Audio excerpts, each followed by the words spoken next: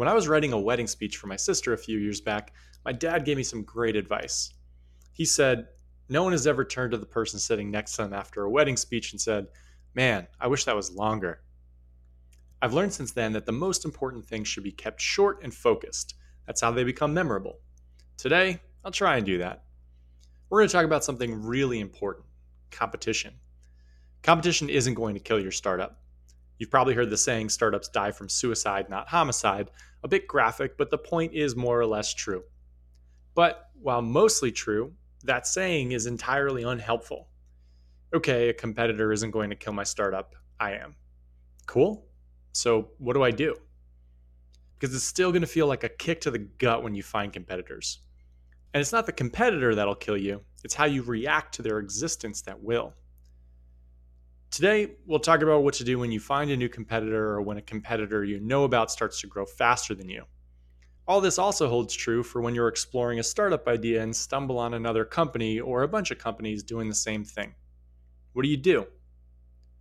I've seen talented founders with differentiated ideas fold faster than Superman on laundry day when a competitor gets in their head, simply because they didn't have a process for dealing with one. So stick this podcast in your back pocket after you listen to it. Not because it's the most insightful podcast ever recorded, but because if you start a startup, you will have these moments, and this will help you think clearly and create a process for you to follow to deal with them. Competitors can pull you in weird directions. Recalibrating and reacting the right way will strengthen your company. Reacting the wrong way will leave you as the victim in Law & Order SVU Startup Edition. The Idea to Startup podcast is brought to you by Tacklebox. If you're working on a startup idea and have a full-time job, but you want to build your startup right so that someday you won't need that job, you've come to the right place.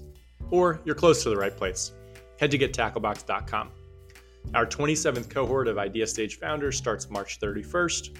Our alums have built all sorts of amazing companies and have a collective enterprise value in the hundreds of millions. If you're interested in a self-paced accelerator, head to gettacklebox.com/self-serve. And if you're interested in an extremely creative movie I watched last week that took a giant swing and could have gone very wrong but ended up going very right, I couldn't recommend Jojo Rabbit anymore. It was great. Back to the pod. Why does competition feel so personal? I had a conversation in a coffee shop a few years back with a really good founder, someone I'd known for years and someone who had built and sold a big, successful company.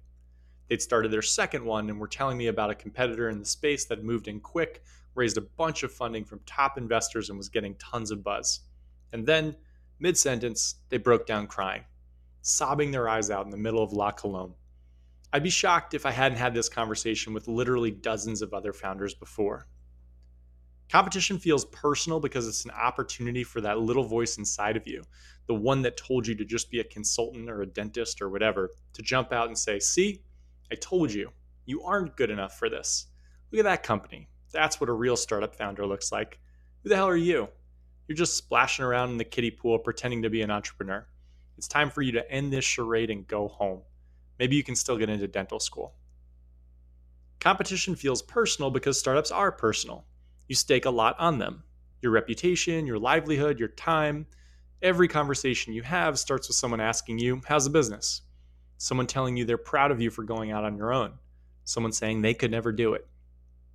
Competitors can stir up a visceral feeling of loss aversion, because even though it's irrational, it feels like someone is trying to take the thing that is making you away. So the first step of competition is realizing what that feeling is. It's not that the competitor is better than you, or that because they exist you can't. It's not that at all. It's about our chemical makeup. We are programmed to feel loss aversion, programmed to scrape and claw for what we think is ours. Social experiments have shown we rather not lose $10 than find $25, and that's what you're feeling. Insecurity because someone's trying to take what you have, and insecurity because there was a little voice telling you from the start this was always going to happen. So embrace it. In a way, this is the good stuff. It means you're in the game. But now, don't let that feeling cause you to make a bunch of shitty decisions and pull yourself right out of it. Here are the steps to do that. All right, you're crying in a La Colombe. Get it out. Now, let's make sure we don't make an emotional decision about competitors. To do that, we'll need to do three things. First, we'll choose where we compete. Second, we'll 10x our messaging. And third, we'll build process around pursuing opportunities, not around plugging holes. We'll also need to tell you a story about dating apps, but we'll get to that. We'll start with most entrepreneurs' instinctive response after finding out about competitors. They look at everything the competitor does well, and they start figuring out how they can do those things well too. Again, blame human nature. This way of thinking also happens when we hire someone great. The first thing we do is put them on our biggest problem. How can they plug all the leaks in our ship? It's another manifestation of loss aversion, and it's a colossal waste of great talent. What you should do is put your best people on your biggest opportunities.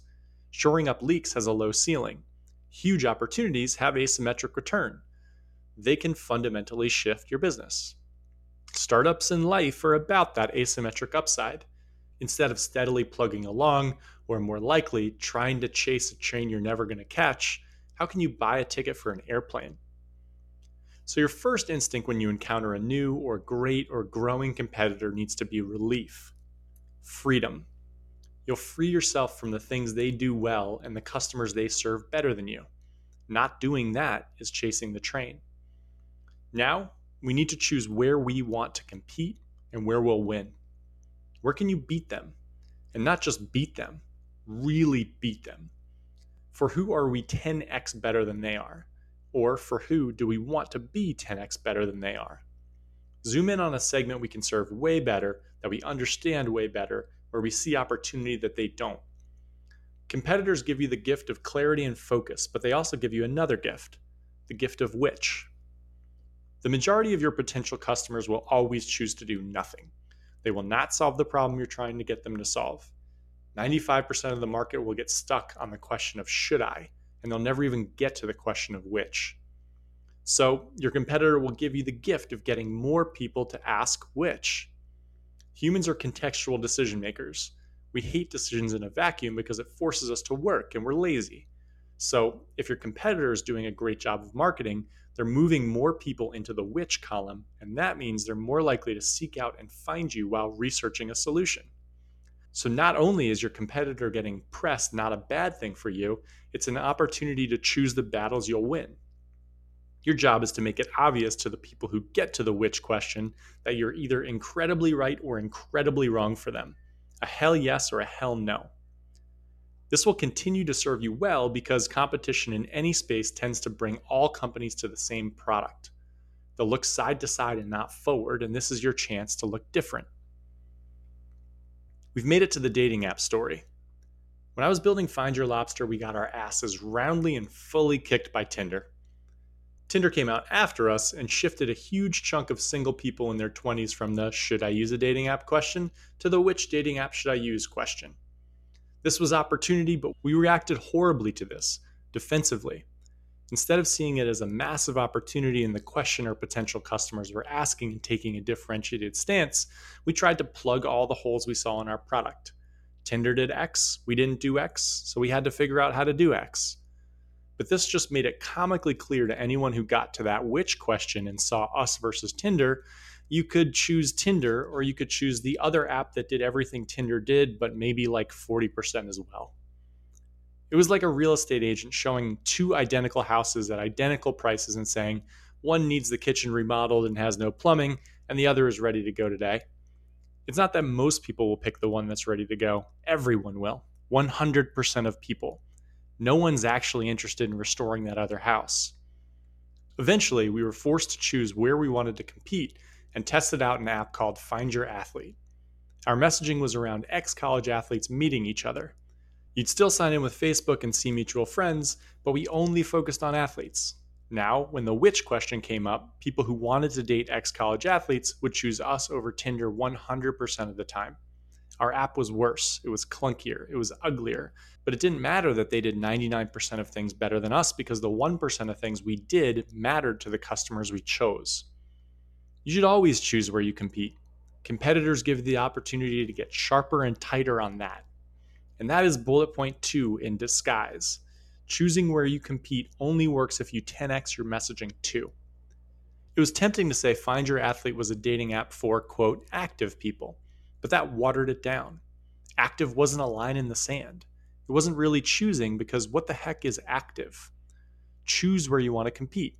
Message unapologetically towards it, remembering that the only customers you'll ever get will be the hell yes crowd. There's no, I guess I'll try it customers out there for you. Those don't exist. It's a hell yes or it's a no. The last bullet, building process around opportunities, this one's tough. Because again, when you look at competitors, all you're going to see is the things that they do that you don't.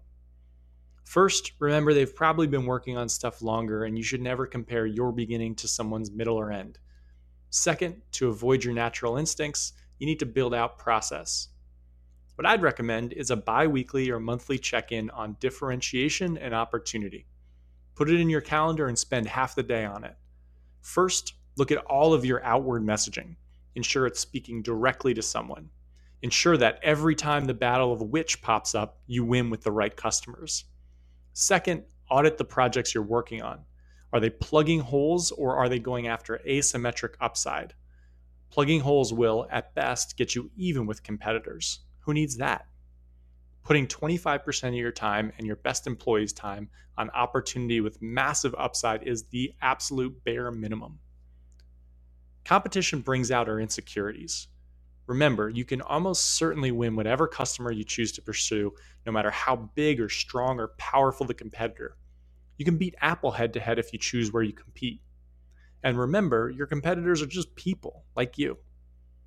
Channel competition into better focus on customers and opportunities, and then that annoying voice in your head will shut the heck up. Well, probably not, but at least you'll have a differentiated company. This is the Idea to Startup podcast, brought to you by Tacklebox. I'm driving back home from California to New York City over the next couple of days, so if anyone has startup questions or suggestions on lunch stops in Flagstaff or Oklahoma City or somewhere along Route 40, shoot me an email at brian@gettacklebox.com, and have a great week.